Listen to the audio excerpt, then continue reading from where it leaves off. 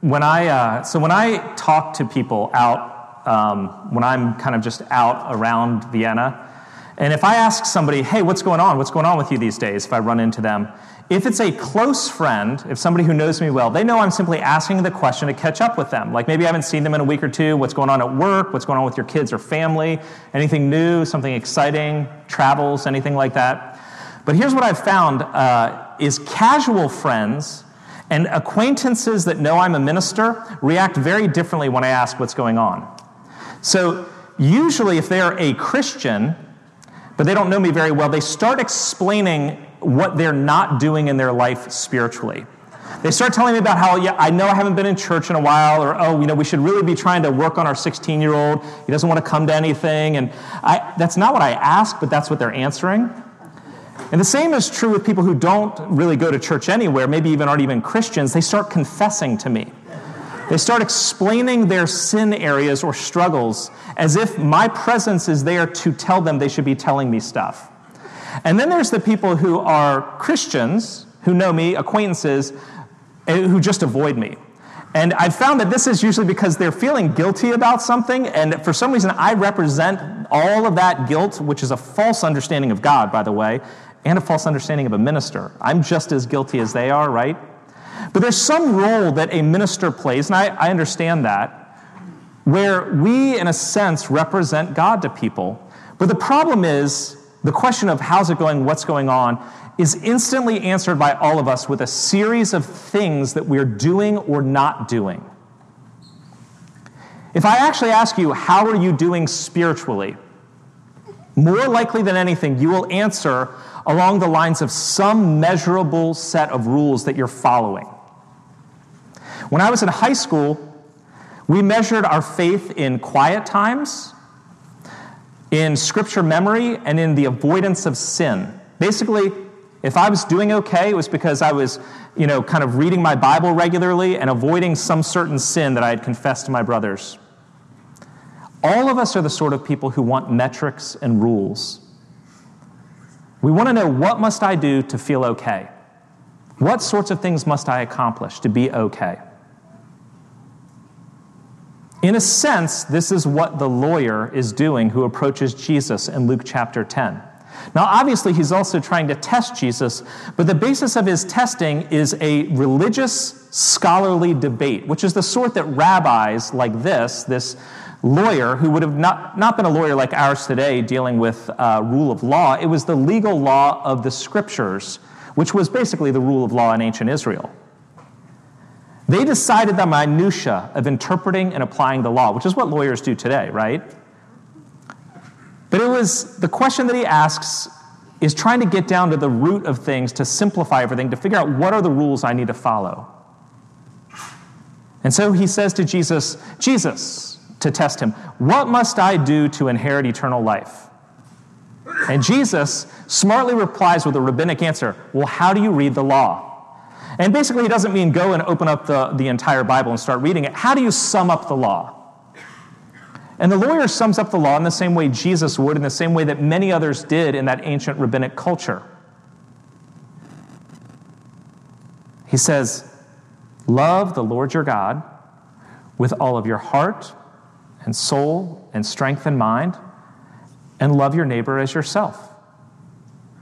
And he's quoting from Deuteronomy and Leviticus. The ancient rabbis and Jesus understood this to be a summary of the entire Old Testament law. Now, the problem with this phrasing is that the sum of God's law is far worse than the description of all the commands. I would rather have hundreds of commands than this simple verse. Because think about what's actually being said here. It's not just don't commit a murder, don't commit adultery, going through all the 10 and then listing out the hundreds of others. It's love God with all of your heart and soul and mind and strength. It's a way of saying all of you. The entirety of you, everything that's you and everything that matters to you is put in the basket of God. God is your number one. Nothing else is even close. But that's not actually how we live on a daily basis.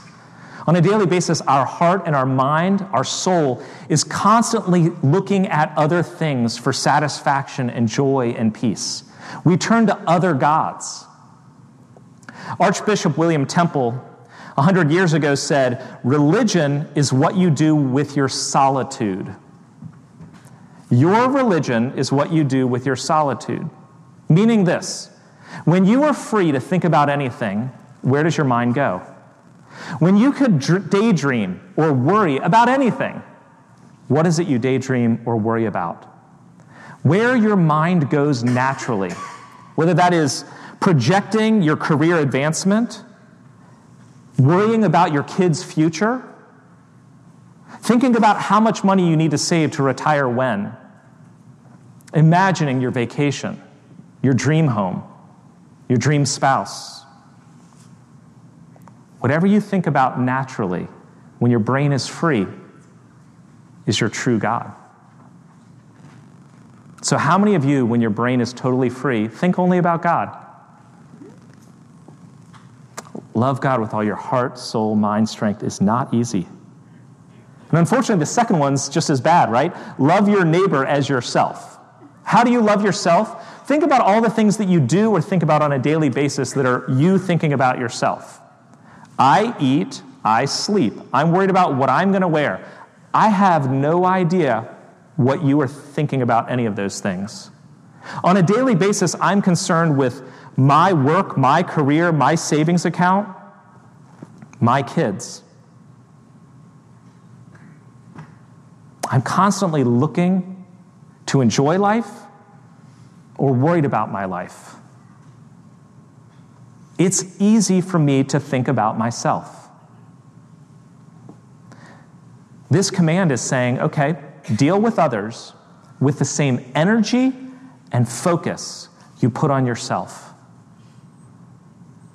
Not just be a kind neighbor, love others as you love yourself.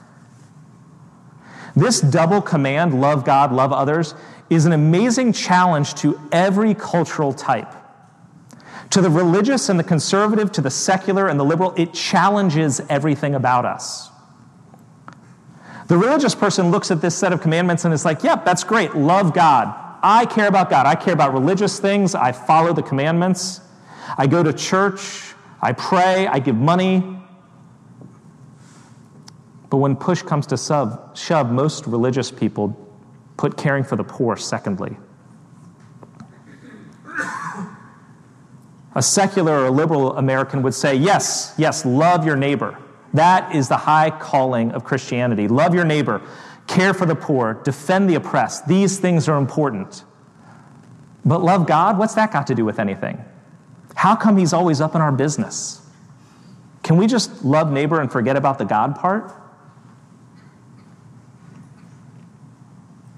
Neither the religious nor the secular does both fully. And in fact, neither does their preferred side to the full. Love God, love your neighbor. Jesus says, okay, that's great, good answer. Do this and you will live. And the lawyer, desiring to justify himself, it says in verse 29, says, okay, Jesus, let's be realistic here. Who is my neighbor? Now, in rabbinic Judaism of the first couple centuries before and after Christ, it was common to try to delineate, demarcate all the rules. If you're supposed to rest on your Sabbath, what does that actually mean? What can you get away with? And so they came up with rules that weren't listed in the Bible, like 1 mile. You can walk up to 1 mile on a Sabbath. And of course, some were known to then walk a mile, rest, and then from that point walk another mile and rest, because in that they only walked 1 mile at a time on a given day. But the idea behind the rabbinic question is trying to figure out what's realistic. And sometimes you have to do this with laws. When a law says, do not, you have to say, okay, so let's figure this out a little bit. And that's essentially what the lawyer is doing. He's saying the sort of thing we would say, Jesus, let's be reasonable and realistic here. What does it really mean? What does it really look like to love your neighbor? I mean, who is my neighbor? It can't be all 6 billion people in the world, right? Who is my neighbor?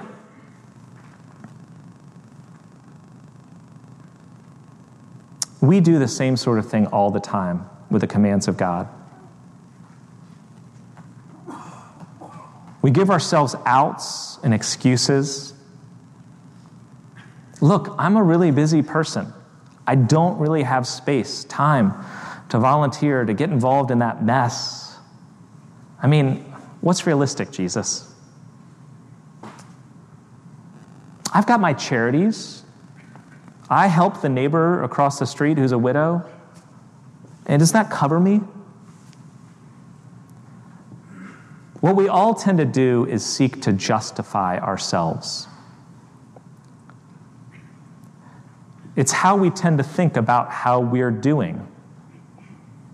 But here's what I've found is most of us have a set of rules that we've decided on our own. Measurables that are how we evaluate how we're doing spiritually, morally, in life in general. And we come up with rules of our own doing, and as long as we're accomplishing those, we feel okay. Okay, so if I go to church 2 to 3 times a month, doing all right. I gave $5,000 to charity last year, I'm doing all right. So long as I hit my measurables, I'm okay. And the reason why we come up with a set of measurables is because we're constantly comparing ourselves to others. When you ask, are you a good person? How are you doing spiritually? Instantly people justify themselves. All of us do it by comparing ourselves to somebody else. Now, we'll admit, humbly, we're no Mother Teresa. That's always sort of the one that's said. But I'm also no Adolf Hitler. As long as I'm in between those, that's a pretty wide swath, by the way. There's a lot of range in there. So long as I'm better than some, or kind of in the middle, the bell curve, I'm kind of like C average, I should be all right. Jesus will not let the lawyer off the hook, and he won't let us off the hook either. So he tells a parable. Who is my neighbor? Let me tell you a story. A certain man was going on the road from Jerusalem to Jericho, this 17-mile dangerous journey. In the midst of the wilderness, passing through caves and overpasses. One of the passes was called the Pass of Blood because of the sort of things that happened along that path. He was jumped by robbers, by terrorists, essentially, by rebels, by people who don't care about the law. He was jumped by them, mugged, beaten, robbed, stripped, and lying there naked and half dead. And Jesus wants us at first to think about the state of this man who is traveling alone and is now on the side of the road, bloody, broken, beaten, and completely helpless and needy. He's in extreme pain. He's not sure if he's going to live. But God, in his mercy, sends a horse coming along, a mule coming along, and he hears it.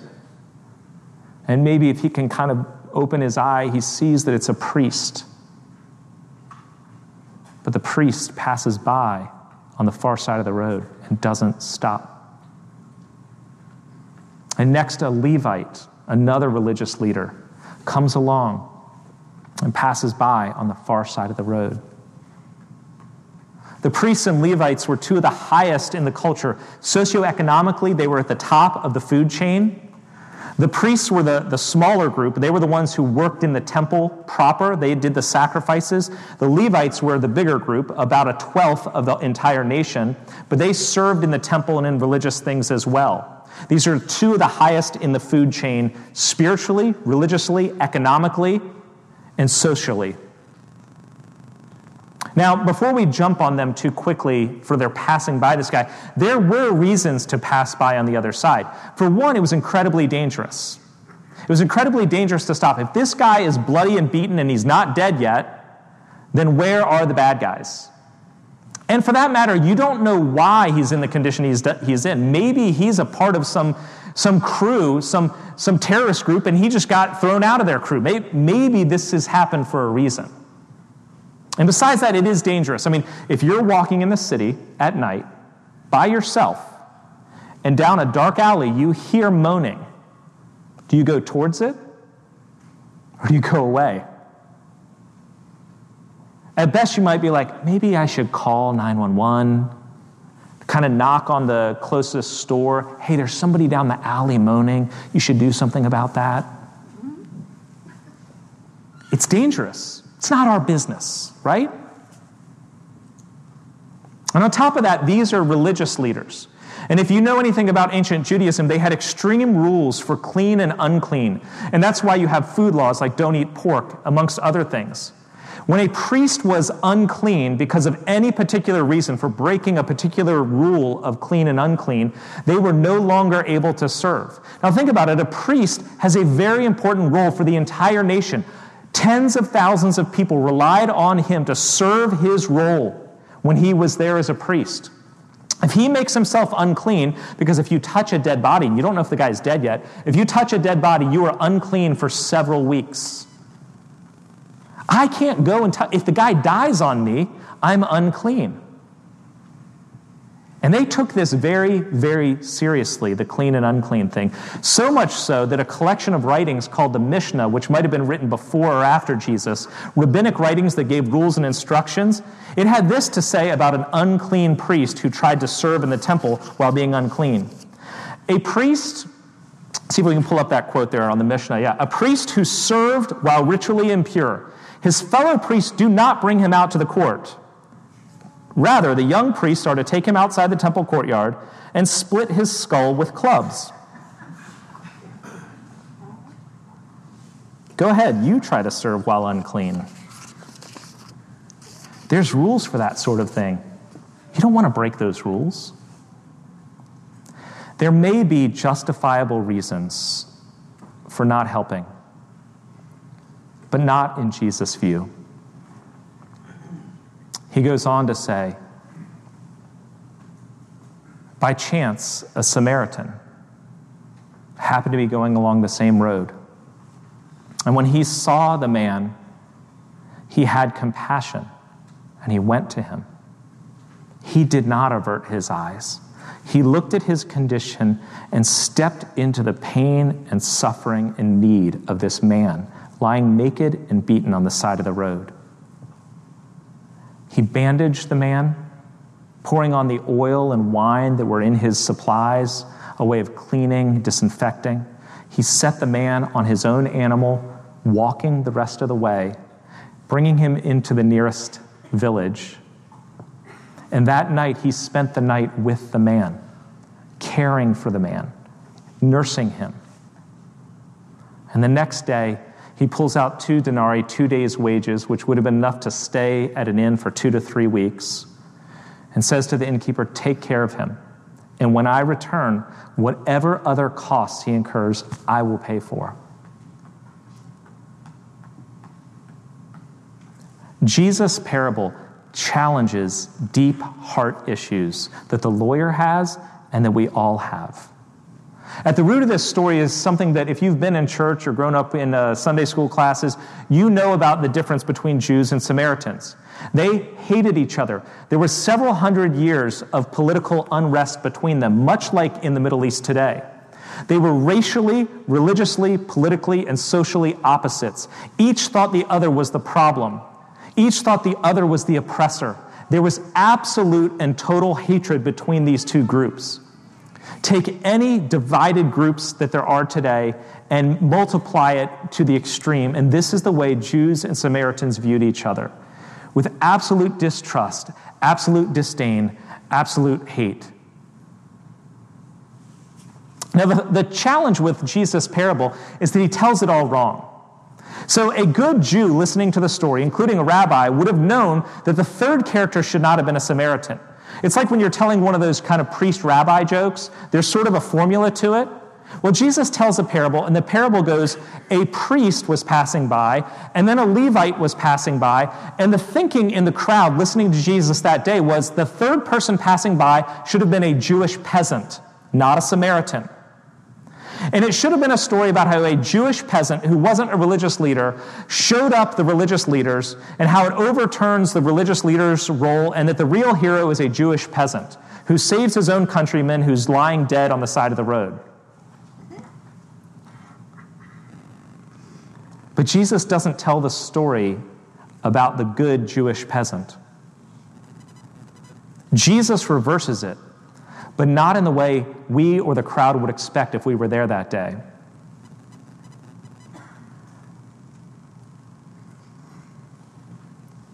If he had said, a Jewish peasant walked along and helped a fellow Jewish peasant, the crowd would have been like, yay! The poor people, they help the other poor, great. If he had gone and reversed it entirely and said a Jewish peasant was the third and the guy lying in the road was a Samaritan, the lawyer and everybody listening would have laughed.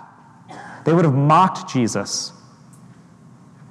A Samaritan is beaten up, lying half dead on the side of the road naked, and any priest, Levite, or Jewish peasant comes riding along. Seeing the guy, the Samaritan, half dead, they ride up and kick him to make sure he's fully dead, and then they ride on. That's what you do if you find a Samaritan half dead on the side of the road. The only good Samaritan is a dead one. Everyone knows that. No. He reverses it entirely. The hero is a Samaritan who shows mercy to a Jew who is in need. Jesus is blowing the lawyer's categories of neighbor and enemy. You know, we all have prejudice and bias. We do. Our prejudice and bias is usually based on our true God and our functional Savior. So, if what you really live for is your intelligence, or being successful, or the kind of person who has everything together, or you're athletic, or your kids are great, your family's great, whatever it is that you really live for, what you justify yourself with, you will feel superior to those who can't measure up. You will feel superior to those who aren't as smart, or successful, or together, or athletic, or whatever it is you use to justify yourself. You will disdain those who disagree with you. If your religion is the basis of your identity, if your politics are where you find salvation, if your moral beliefs and upholding them are what save you, then those who don't need to be disdained. We live in fear of those who are different because we're always trying to justify ourselves. On Friday, I rode out to Middleburg in order to do a little bit of sermon preparation. In part, it was because I find that one of the places I pray the best is on the road, driving. So driving out, I'm seeing all the beautiful leaves and trees. I stop in Middleburg at a coffee shop. And while I'm there reading a book, a commentary on this very passage, and kind of thinking through all the implications of the Good Samaritan parable, I get pushed out of my seat out front of this coffee shop by Middleburgians. I don't know what you actually call them, but you can tell that they're native Middleburgers because of the boots and the attire and the general Northern European beauty, the sort of age, the freedom of time and money to do whatever you want. Eventually, I had to move locations because 10 or 12 of them had gathered with the mid-afternoon just to chat away their days sipping coffee. And I thought, those smug, self-righteous prigs, they got their little clique of boots and money and time. And right as I was thinking these things, the Holy Spirit, which does exist, started convicting me. And I think I might have actually even said to myself, shut up, Holy Spirit. Let me disdain these people for just a little bit. They deserve it. Stupid Holy Spirit. We all find people to look down on. Because we all, by nature, self-justify. We're constantly trying to define who is in and who is out and make sure that we are in. We may not do this explicitly, but the direction of our lives says it's true. The lawyer's question is, who is my neighbor? He wants to fence, he wants to clarify, he wants it to be reasonable. Who can I actually bring in or out, right? Am I in?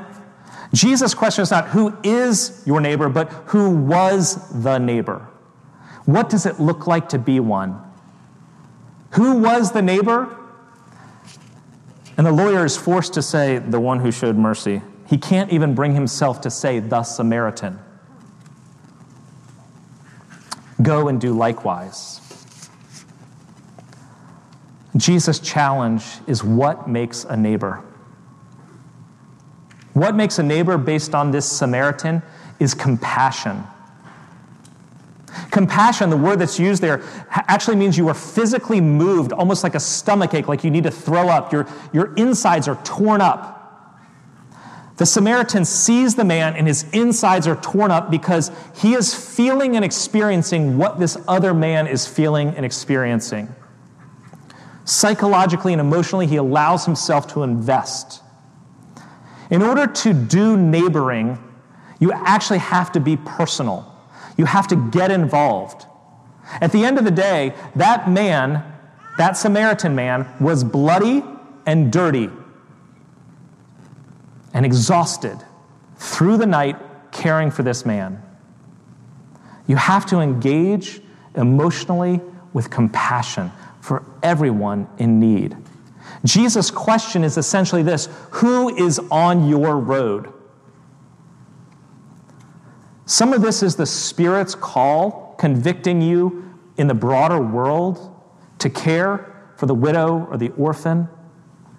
And sometimes it's the Spirit's prompting of just who did the Lord put on your path this day? Are you riding past them or are you stopping to get dirty? Compassion. The second thing that a neighbor does or has is generosity. When you look at what the Samaritan did, he used all his available resources to care for this stranger who was an enemy socially, religiously, racially.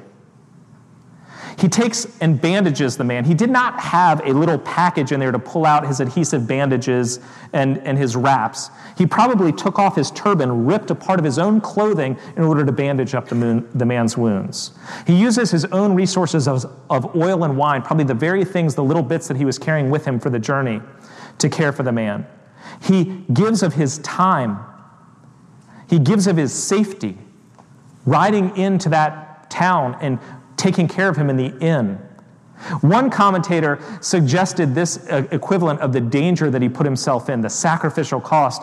He said this would be the equivalent of if a Samaritan's riding into a Jewish city with a half-dead, naked Jewish guy on a horse and says, yeah, I just found him this way. I don't know how it happened.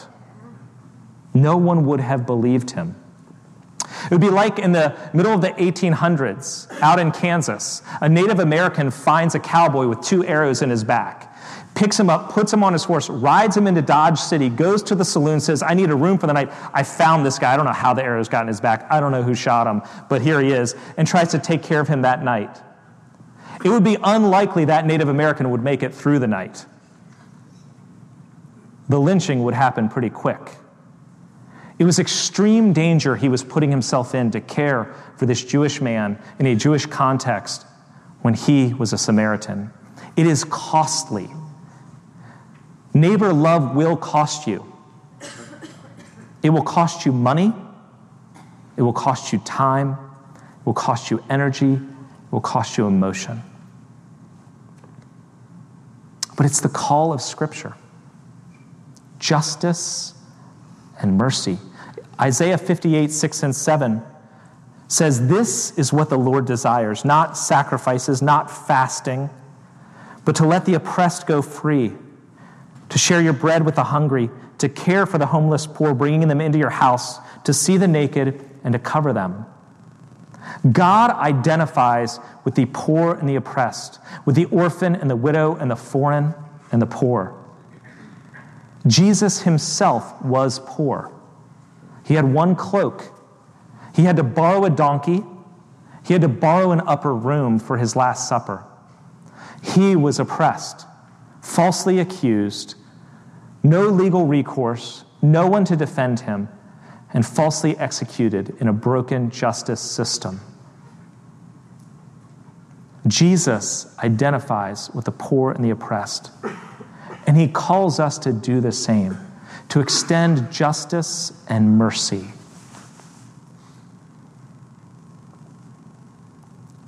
Justice and mercy means want for your neighbor what you'd want for yourself, and to the same degree. You want a job, and you want food. You want your kids to be successful. You want health care to be provided. You want to know that you're safe. You want to have an opportunity. You want to have a voice. Justice and mercy requires us to do the same for our neighbor. Okay, so how many of you feel guilty now? Don't feel guilty, that's dumb. Guilt will not motivate you. The thing is, people who are religious or secular often are moralistic when it comes to good deeds and get very, very rules-oriented. But rules and guilt will only get you so far. You'll just make a checklist, you'll do the checklist to your own limits, and then you'll feel good about yourself. But you won't go far enough, not as far as Jesus wants you to go. The only way to love your neighbor as yourself is to love God with your whole self first.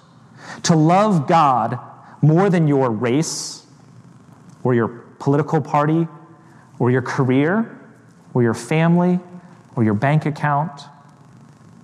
But the only way to love God that much is to know how much God loves you first.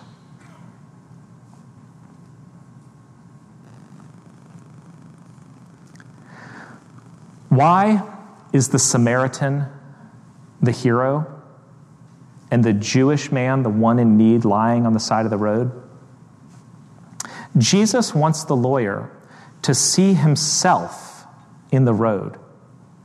What if you, lawyer, were beaten, naked, half dead on the side of the road, and a Samaritan, an alien and enemy of yours, was the one who stopped for you, and at great cost to himself saved you? Will you accept being saved by that sort of a person? What if one comes from the outside and is your only hope of salvation? Will you accept being saved? The lawyer cannot save himself by following the law and being good or religious. Neither can we. We need grace and mercy. We need Jesus, and so does our neighbor. Let's pray.